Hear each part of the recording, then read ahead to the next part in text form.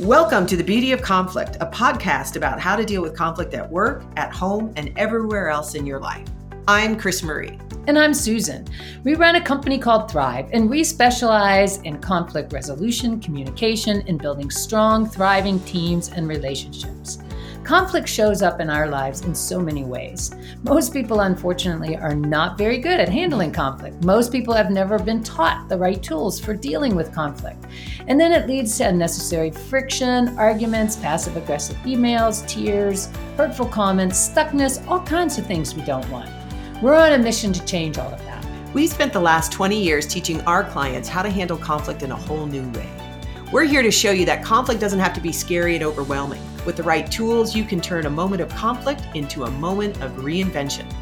Conflict can pave the way into a beautiful new system at work, a new way of leading your team, a new way of parenting, a new chapter of your marriage where you feel more connected than ever before. Conflict can lead to beautiful things. Hello, today we have a special episode where I'm going to interview Susan to talk about why the beauty of conflict, like what does that mean? And also to talk about how our history impacts how we show up today in conflict. So welcome, Susan. Oh, I'm so excited to be on the show. We've been having so much fun interviewing people, and we wanted to interview each other. Yes. So today is that day. So Susan, what does it mean, the beauty of conflict, and why the beauty of conflict? Well, really, the beauty of conflict comes from this idea that, generally speaking, I think most people think of conflict as painful and difficult and avoid it. And I believe that conflict is beautiful. And when I think of beauty, I don't think of it as joyful or comfortable or fun. I think of beauty as something that's rich and deep and has a lot of texture to it. So sometimes that can mean that it can be uncomfortable, but it can also be, sometimes it can be fun. Sometimes it can be lighter. Sometimes it's heavier. Sometimes it's that combination of all those textures that makes conflict beautiful. And I think in our fear of the pain of it, lose the potential of the beauty of it. Mm-hmm. And that's what we want people to reconnect to, is to see conflict as something that's very natural and inherent to who we are, and actually is the root of all transformation and creativity. Well, we're probably going to get back to this, but you bring up a good point that most people think conflict is bad. They weren't trained in it. They work to avoid it. They want to diffuse it. And that's a lot to do with how we grew up and seeing conflict modeled, learning how these big people around us deal with conflict. So can you tell our listeners what you learned about conflict growing up? Well, that's an interesting question, because you would think over the years that I'd have a great response, a simple story about that, but it's not quite that simple. Mm-hmm. I sort of equate it to the story of two dinner tables. And when I was young, I grew up in the summer at a camp, and there was a camp director, and there was my mother, who was the nurse. And we sat out on the porch, and there was the camp director's table, and then there was my mother's table. And I could usually choose between the two. And most anyone who came out to the porch got to choose between those two. And what I will say is, over at the camp director's table, everything was fairly quiet, measured. If anyone was talking, it was usually him. And he might be sharing a story. He was very charismatic, but you could feel a bit of the tension at that table. Not much was really being said about anything, So versus at my mother's table, a lot of times the camp counselors and people would come out, and they would have these debates about issues going on in the world, about religion, and they would be very passionate about their opinions.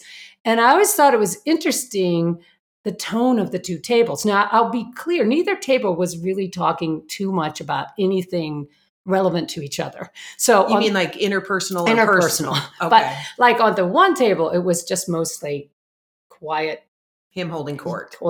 And at the other table, there was this rich ideological debate about politics issues, which was way more energizing. But also, I don't know whether it exactly had too much to do with the people involved. Although I guess you could learn a lot about them from the stories they told. Like I can remember some of those counselors because of how they showed up at our dinner table and who they were. Now, how did that context, how does that inform how you show up in conflict today? Well, I think, one thing about that was I did learn or believe that it was okay to tell a good story because that was what would happen at the camp director's table. He would tell a good story, mesmerize people with his kind of charismatic personality. Everyone else would just listen. And I also learned that it's really okay to wrestle about politics and religion as long as it doesn't get too personal. And and that those two things, they're and one, they are a way to sort of mask a lot of what else is going on.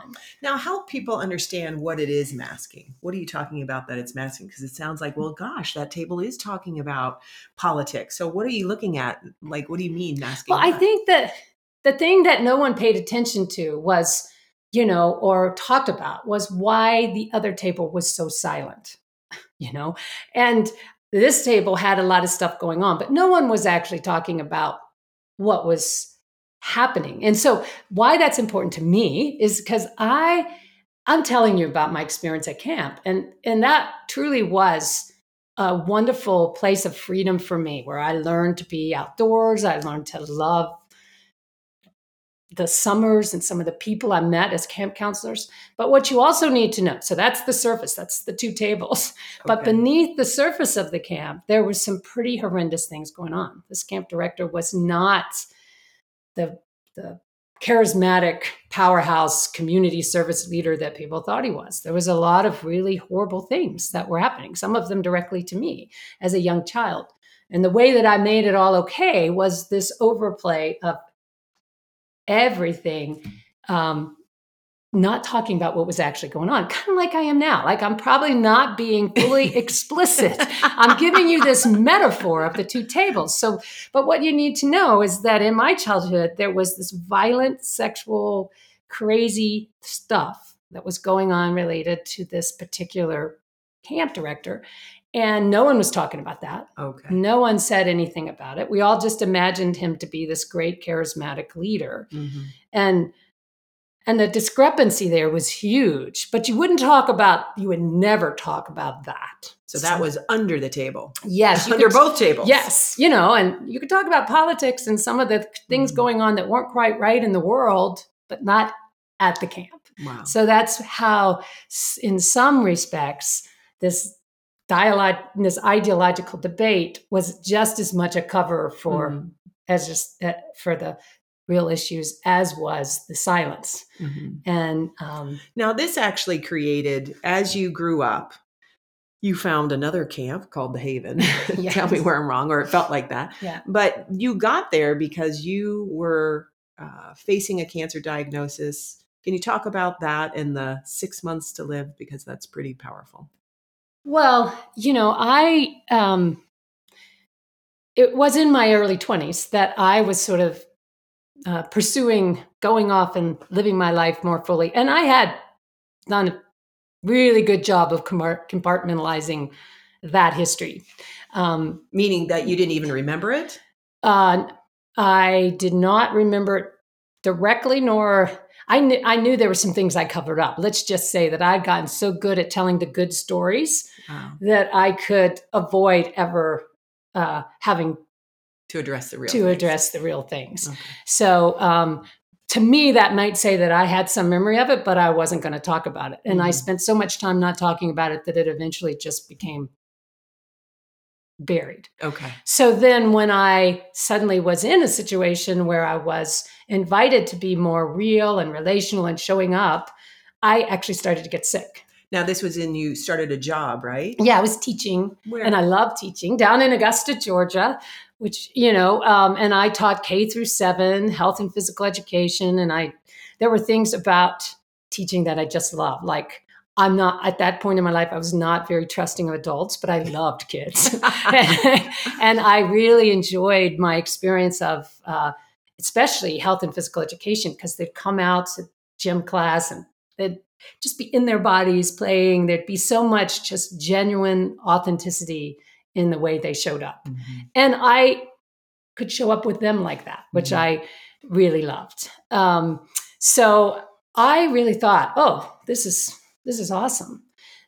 I also was meeting people in the adult world that I worked with and that I was trying to develop a relationship with. And this was the first time that I really realized there are a lot of things about me that I do not, I avoid ever letting anyone see anything about me. And that was really a challenge at that point in my life because I was actually trying to create, I guess you could say, more intimacy, closer relationships. And I realized, whoa, there's like lots that is keeping me from doing that.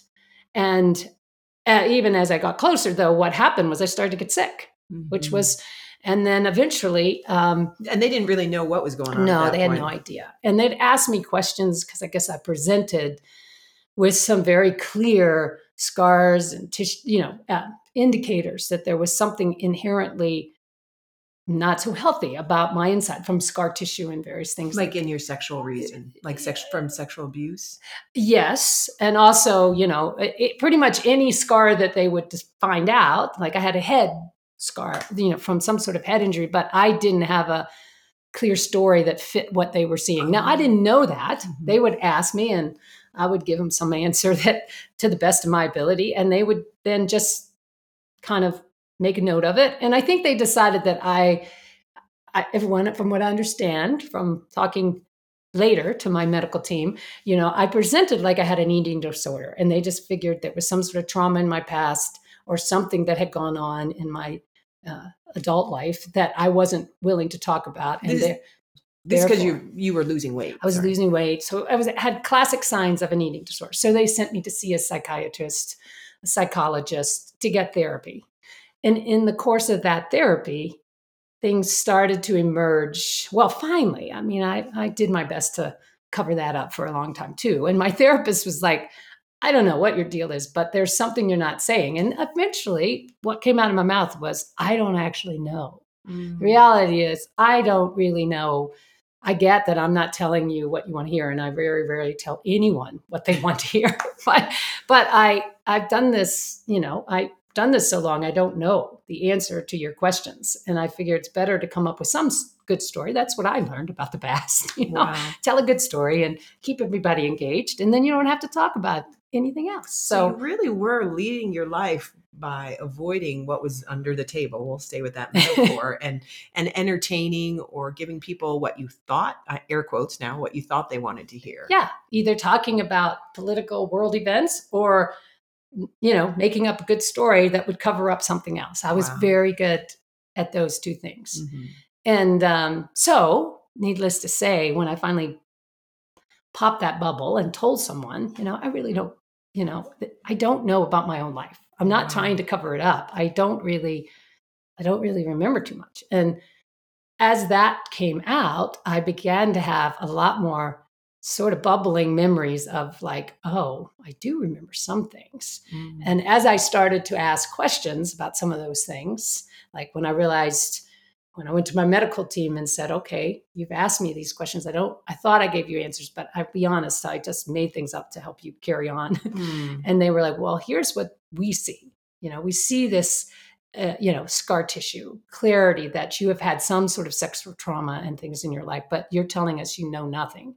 So, or that nothing happened. So I started to go back because I knew there was nothing in my current life. I hadn't been in any kind of relationship. So I knew what they were seeing had nothing to do with anything that had happened recently. Yeah. And so I started to ask questions about my past, and it kind of blew up in my face because it was,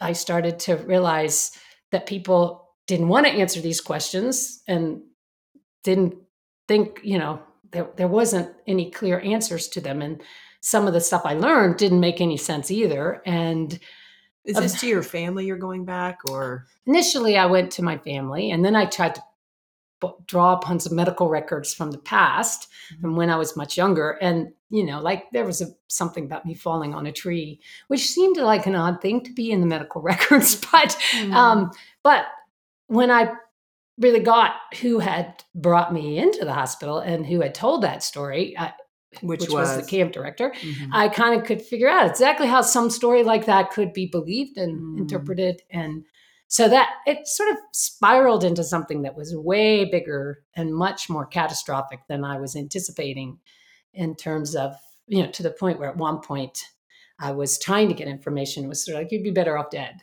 So I really got whatever I'm bubbling up is of huge angst to a lot of people. And what was going on with your health? Well, at the time that I started to uncover and talk about these stories, and finally said to my doctors, here's the truth, they started looking deeper themselves, and they found out that I actually had this cancer process, this advanced cancer process. They hadn't been looking for that because it hadn't been I'm not in the category age frame for what type of cancer I had. It was a non-Hodgkin's lymphoma. And at that point, that's generally in an much older population. And you were 24 at the time? Yeah. I think it was 23 when they first figured. And so that was it was like, wow, the first time they ever had this, like, oh, we do have something medically we can address and try to treat. And it was pretty advanced by that point because it had been a long time in the underground, coming to the surface. And that too presented a lot of different issues because, that was also when I found out I had a different blood type, so it was than your father. Than my father. So it was very convoluted in terms of the information. A lot of mysteries too were being. And I think we, kind of went down this path because we were the simple question of how did I come to this thing about the beauty and conflict? Because if you're listening to this right now, you might be thinking, whoa, this does not sound like beautiful. And at the time, it really was not beautiful. And like I said, beauty has actually got a lot of textures to it. On the one hand, it was a nightmare. I was, being terrified by what was presenting in my body as kind of killing me. And I was presented by talking and getting some clarity on my health. And that was also beginning to feel like it was going to kill me. So you had conflict inside your body, and you had conflict as soon as you brought that out, you had conflict in all your relationships. Yes. Which eventually, because you asked me this, because it eventually took me to the Haven. Well, and the cliffhanger though is, when did you wind up making that decision and the doctors told you, they were trying to treat your non-Hodgkin's lymphoma, right? Yes. And I was on a particular protocol that was, what is it? Experimental? Yeah, like clinical trial type of situation. And I had gone in for my checkup 9 months into this, and my physician was coming back to me saying, this isn't working, and actually said, we don't really have another option at this point. So you probably have about 6 months to live, which was a moment in my life where I was like, this inner conflict and this outer clashed big time, because I was like, wow, I am going to die. And I don't, and on the one hand, it kind of gave me the fortitude to kind of keep looking at things, because it was like, I am going to die. So whatever I turn up here, how bad can it be? And eventually you don't have to live with it I don't have to live with it that long. And I mean, that sounds kind of crazy, but there was something to that. And I also realized there were things I wanted to accomplish, like to reconnect to my family and my, actually at the time I wasn't, I just wanted to live differently. Yeah. So. Well, I mean, I think because I know a little bit about your history, didn't you, when you left, didn't you see a flyer for Death, Dying, and Transitions by Kubler-Ross? The day that I got that particular piece of news, I had gone in, when I walked out of my doctor's office, there was a flyer on the thing about life, death, and transitions. Elizabeth Kubler-Ross. I had no idea who she was. And for those of you that don't know, she wrote I think that's the 5 stages of death and dying. She's a very prominent, or was a very prominent woman in the world of death and dying. And And I saw the flyer, and I decided I had no money, no nothing, because there was a lot that was going on around my. I was in my early 20s and lost my healthcare and various other things. So, and you weren't working, right? I'd had to leave my job because of the treatments and things I was getting, and anyway, I wrote her and said, I don't have any money, and I really don't know who you are, but I've been told I should think about dying, and this seems like a concept that you're presenting. And I actually got a response back from her that I could come to her program. I could get a scholarship and come to her program. And what was fascinating about that was, there were 92 people at this retreat.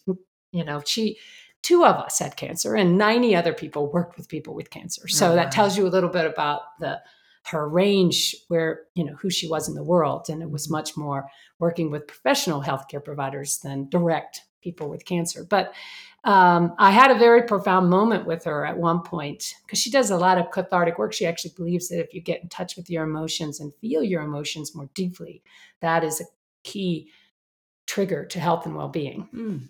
And she had a process she used to get you into that. And at one point, when I was in this particular thing, working with some emotions, I guess I think what happened was I kind of dissociated. I don't know all the probably details. Since you were dissociated, you don't remember. Exactly. But I do remember her sitting in front of me, with her, she's a little Swedish woman, kind of yelling at me, "Get back here." And I wanted, you need to come talk to me. And then she set me down at a table and she said, "Here's the deal. You have been told you're dying and given a date, and now you're off on the dying mission. And I could die tomorrow, but I haven't been told. So I am living. And so the thing you have to do, you have to quit listening to the clock ticking, and do what you need to do to take care of yourself, but then get on with living. And, don't choose to die now. You're not dead yet." Wow. So I always struck me as a pretty profound, you're not dead now. So live. Right. And so that was a significant moment for me going into this process of 3 to 6 months. And so I decided to take it to heart and live more fully. And I had an invitation from my sister to go across the country and do a program called Come Alive, of all things.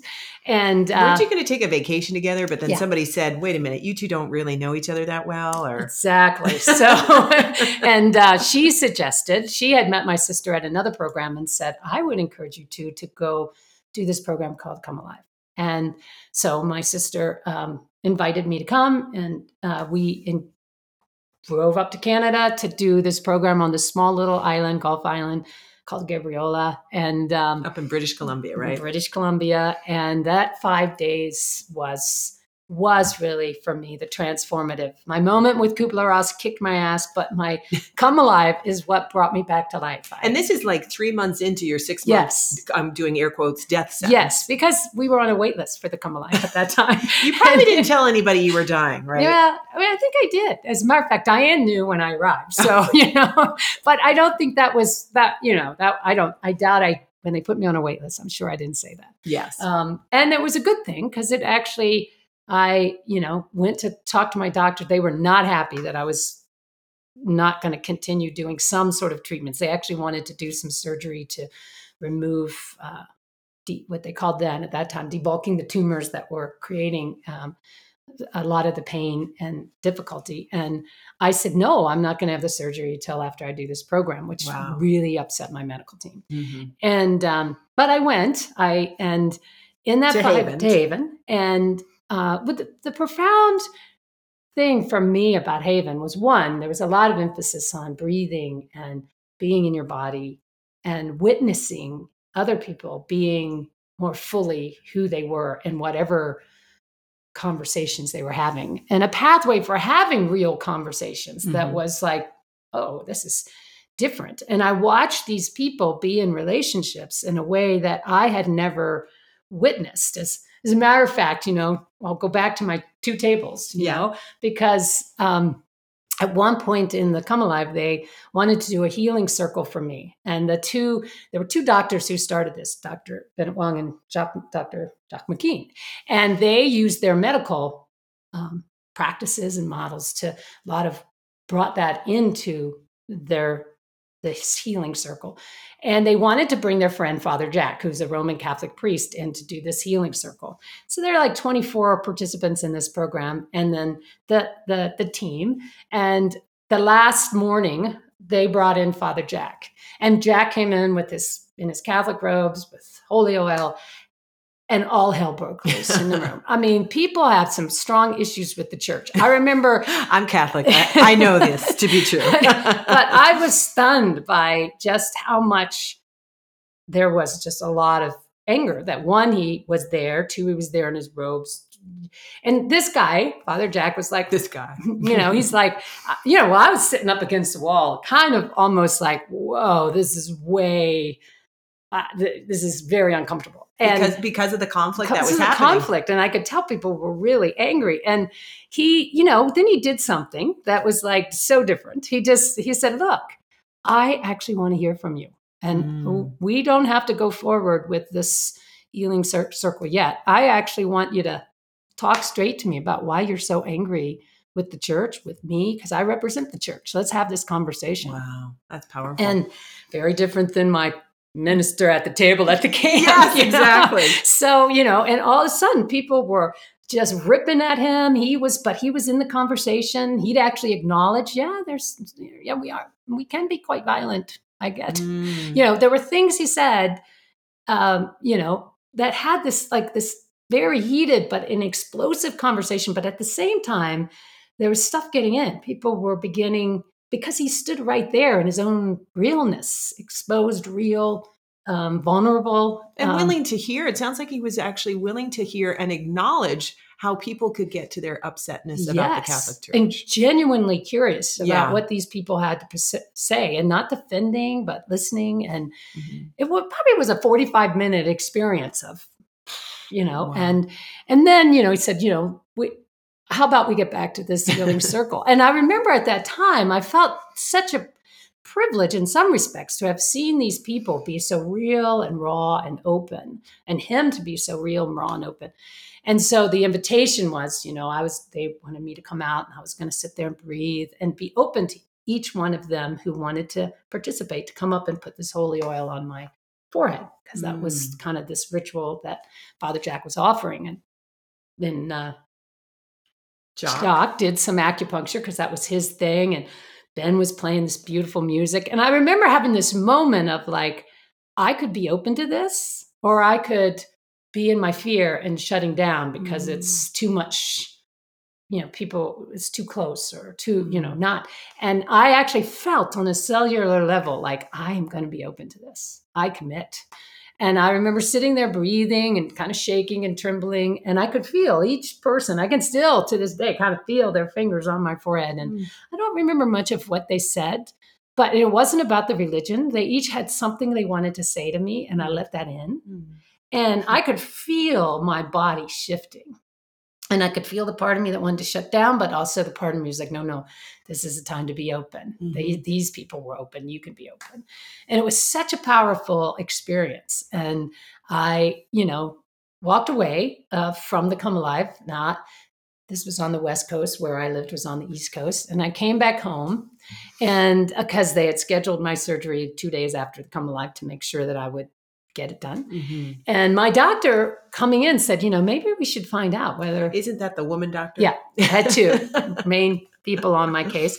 And she was like, we should probably maybe do a test or two to see if she need, something's different. But she could tell that you look different? She thought something. Okay, she said, very different. She goes, something's different. But we didn't do that. We did the surgery, and they opened me up, and there was no evidence of the cancer. Wow. So they took out my appendix, good for insurance purposes. So slow down, because I think that's pretty powerful. Because most people, you live through this, so you kind of scoot by it. But the fact that they opened you up and the tumors were gone. Yeah. I mean, it was like, I truly believe that in that moment, I think it was a combination of opening and being willing to connect and be real and relate and be in that. And then in that particular moment of the healing circle, also just being as wide open as I could be, there was a transformation, Wow. And it occurred for me, and I believe it actually occurred for other people in that room based upon my connections and experience with them over time since then. I can just imagine people listening to this saying, "Oh, well, you probably never had cancer," because I think isn't that what Well, kind of yes, my doctors kind of were like, we must have made a mistake. And it's like 9 months of, yeah, okay. Well, I'm not so sure I'm going to go along with that belief, but I really have learned. And a few years later, a woman was writing a book on spontaneous healing and experiences like that. And she contacted me because she wanted to interview me. And I had real hesitation, like, no way, I don't want to be part of the book. And she's like, tell me why. And I said, well, because I know it's going to happen. You're going to talk to my doctors. It was not a pretty scene then. They were not particularly, well, the one woman was actually very supportive, but most of my medical team was like, nothing you've done makes any sense. And we must have made a mistake and none of this ever happened. And I don't want to drag that up again, And she actually said to me, she goes, I just want you to know that of the people I've talked to, that part of the story has been consistent. Like, I'm still willing to go. I'd still love to have you be in the book, but this is the thing that each person has said to me. Pulling up all those medical records, going back and is not something they want to do. Yeah. And I get it. That's not so. So I mean, your belief, and tell me where I'm wrong, is that sense of connection and alignment and openness is what transformed that cancer in your body. Yeah, I would say that for me is where the root of our model, the concepts of vulnerability and curiosity came from. Like, in that moment, in my experience, was one of the most vulnerable things I've ever witnessed and been a part of. And then for me, it was also like that, to stay open and believe that I was worthy of even each of these people coming forward and to allow for that. Especially since you had done such a lot of work to keep people away and not show up. And so there was almost like this internal alignment from the inside out with willingness to be seen and connect. And the compartments definitely were coming down. Yeah. And, which I would imagine that's kind of like, I've heard you talk about your belief about cancer cells, our own natural energy or cells that have turned against us to try to get our attention. Tell me where I'm wrong. Yes, I came to believe, like, the other thing that Haven offered me, and which was powerful, was this idea of not trying to get rid of cancer, but becoming curious about it, and becoming curious even about why I had covered things up or why I didn't remember things. Instead of making myself wrong or fighting it or whatever else, to become genuinely curious about it. And so cancer is like one of those things that we think of as some kind of foreign element, but it really is our own cells. We all have cancer cells, and sometimes they go out of control. And I'd like to think that is a mechanism of creativity, an explosion of creative expression that we could either listen to and be a part of, or just try to get rid of and shove aside. And so I think there's information. I mean, I think that about cancer. I think that about any symptom. And it's not about I'm responsible for my cancer. It's I have an ability to respond and be in relationship to my cancer, as opposed to just shutting it off and getting rid of it. There may be a conversation there that's worth having. Now, that wasn't the last bout of cancer that you had, right? So one, you're probably still in conflict with your family. You've got 3 months to live. They open you up. That cancer's gone.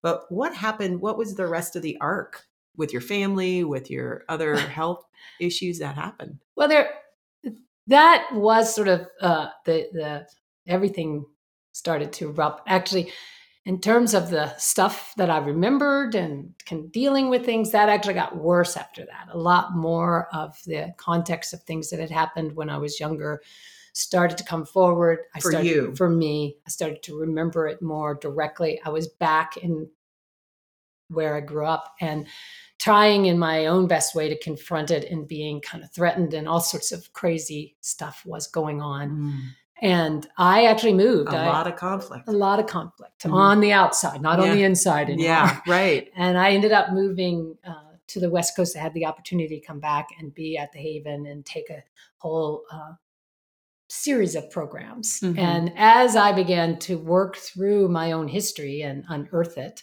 I also did get 3 other cancers following up on that over the next few years. And each time had to kind of These were different ones, right? different. And I had to deal with each of them in different ways. And the whole, what I loved about Ben and Jock was it'd be like, you got to go do the treatments. They were very much traditional doctors. Get the treatments, do what medical model can do best, which is, get rid of these tumors, take them out surgically, have chemo, do it, radiation. And then you can work on, if there's more residual work to be done, that's when you do it. So both attaching or going through the Western medical model to get your treatments, but also looking at what's the underlying cause and how can I unravel this? Yeah. Are you willing to share kind of the 3 other ones that you got?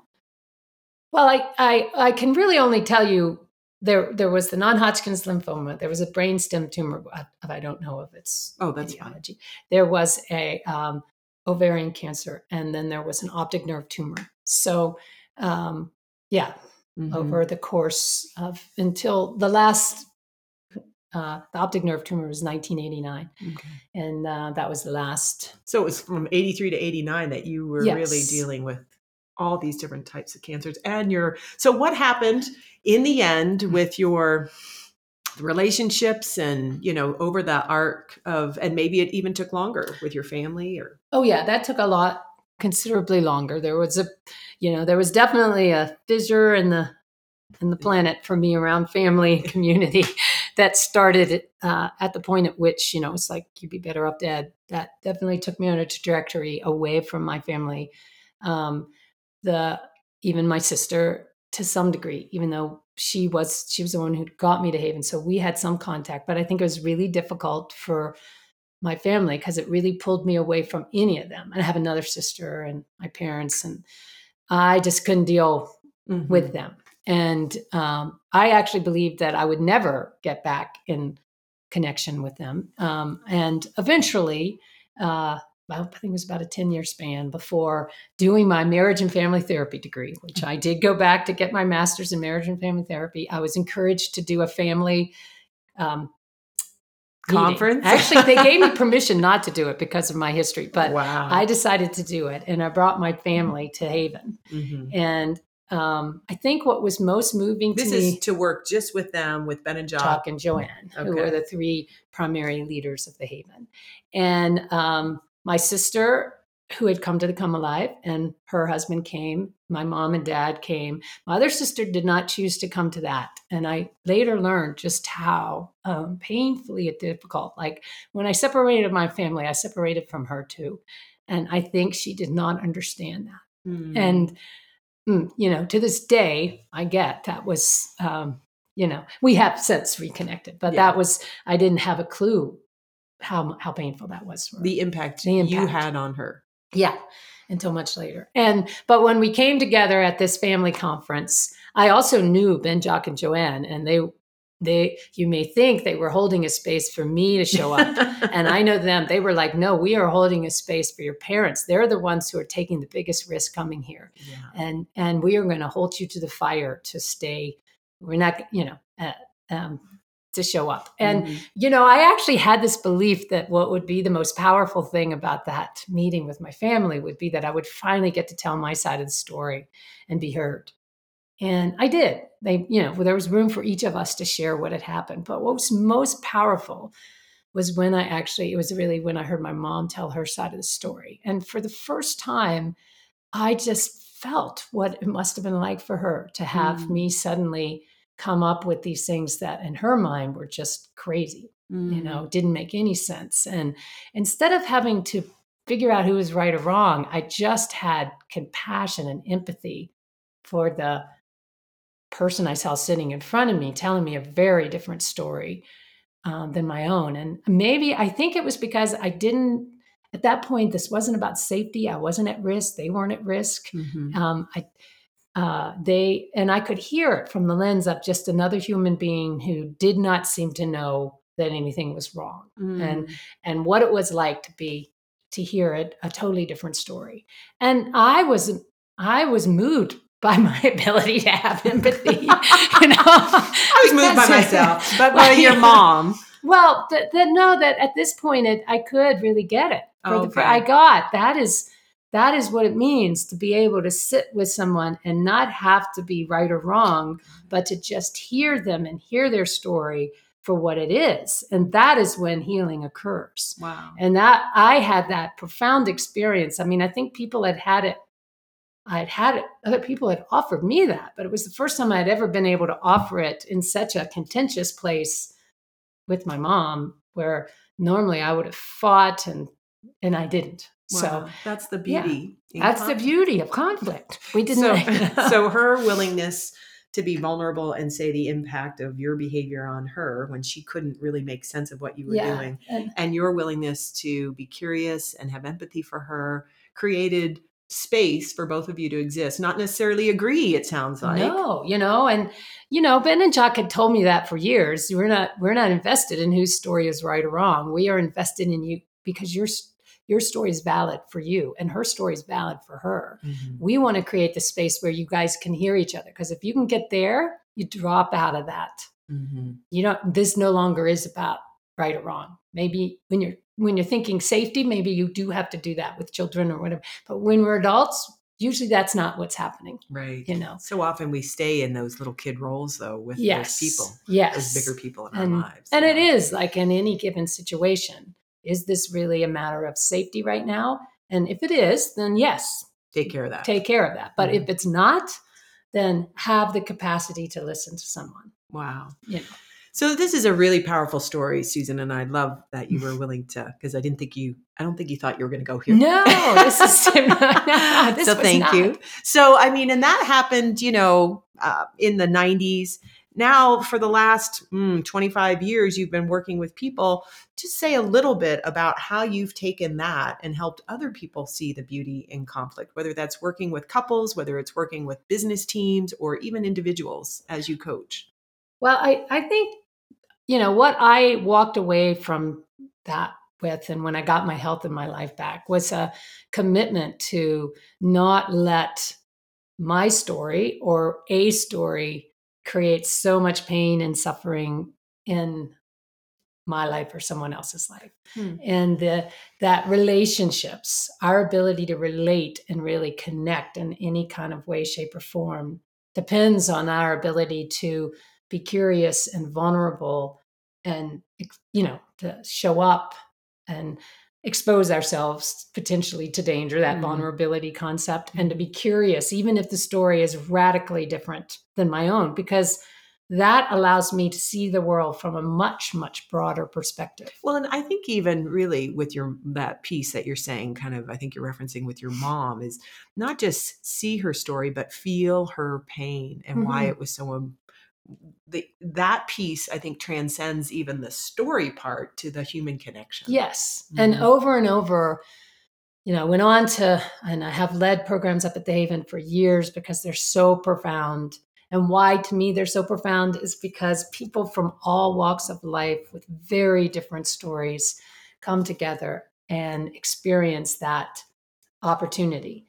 And since then, I've gone on, I've become even more profoundly interested in helping people, what I call tap back into their mojo, because that's what I walked away with, my mojo back intact, so to speak. I had my heart and my spark, and it wasn't going to go out again. And I think so many times life and the world around us takes our heart and spark and dampens it. And so I'm very committed to helping people get back in touch with their heart and spark and be able to have that shine in relationship to another person. And I mean, I think we talk about this in our books, both The Beauty of Conflict for couples and The Beauty of Conflict. But we do 2-day offsites with corporate teams, but you also do Find Your Mojo in Montana and Couples Mojo. So you've incorporated the horses. Can you just say a teeny bit about that? For me, when I got the opportunity to work with horses, what was so profound to me about horses is horses are inherently herd animals. They are relational. They are as vulnerable, more vulnerable than we are. They really have no capacity to Well, they have no fangs. Yeah, they have no fangs. They're prey. Yeah, they can run, but That's it. That's it. And what really makes them survive over all the years that they've survived is the way in which they are the masters of emotional intelligence. They read energy, they pick up energy. They're constantly in natural herds communicating with each other, and so I had the opportunity to do some work with Coelle Simpson, who through the Equus, she does Equus coaching. And it was very powerful for me to begin to bring what I had learned from that work into the work that I also had learned from the Haven and incorporate it into my own way of being in the world. And so it was such a nice, blended. Yeah. And I have, so I love the opportunities now that I get to bring people out to the horses, because sometimes it's just nice. Horses aren't storytellers, so they don't get caught up in the stories, but they are powerful magnets of energy. Mm-hmm. And something happens for someone when they're around a horse. And for me, it's been a place to be able to be more open-hearted. And I find other people get back into that open-hearted place around horses. Which is really the magic that you experienced at the Come Alive. It is. Helped transform your health. Yes. That's fabulous. So instead of taking people to dinner tables, I take people out to the horses. Excellent. Well, thank you for this interview. Is there anything else that you would like to add on why the beauty of conflict, or how your history has impacted how you show up today? And I know you've gone through huge transformations around that. Well, I love the work that we get to do and sort of, it's kind of interesting. In the corporate world, it sort of reminds me of the table, the camp director's table. There's a power player there. There's a lot of politics going on, a lot of silence. And so sometimes, and it reminds me of that particular table. And then we also get to do this deeply personal work with couples and with people about their lives. And it's a little more like the table that my mom sat at, in my opinion. People would show up differently. And I am very excited that I have somehow brought back and have the opportunity to do this work to change the conversation. Because I think what we do, tell me if you disagree, we take what's under the table and put it on those two tables. Yeah. Whether it's in the corporate world. And you still may be able to have a good dinner while you're going through it. Excellent. Okay. Well, thank you, Susan. I really appreciate that. Your willingness to be so vulnerable and share your story. It's powerful. And we will hope you enjoyed it as well. If you have any questions or comments, you can certainly write in, and you'll have the show notes. Anything else we should add? No, that sounds okay. Sounds good. Take care. Well, thank you for listening to the Beauty of Conflict podcast. If you're dealing with a difficult situation in your life or work, remember, every conflict is a chance for you to be vulnerable and curious and find creative solutions that you hadn't considered before and make your situation even better. Beautiful breakthroughs can be born out of conflict. We've seen this happen thousands of times over the last 20 years, and we know this is possible for everyone, including you. We're grateful you listened to this show, and we're rooting for you. And if you enjoyed this show, please tell a few friends and/or post a 5-star review on iTunes. Your review helps new listeners discover this show. More people listening to this show means less friction and arguing and suffering out in the world, so that's a great thing for everyone. Also, visit our website, thriveinc.com. That's THRIVEINC.com. To read our articles, join our newsletter, buy our books, and learn more about the services that we offer. Thanks again for listening. We hope you have a peaceful, productive, and beautiful day.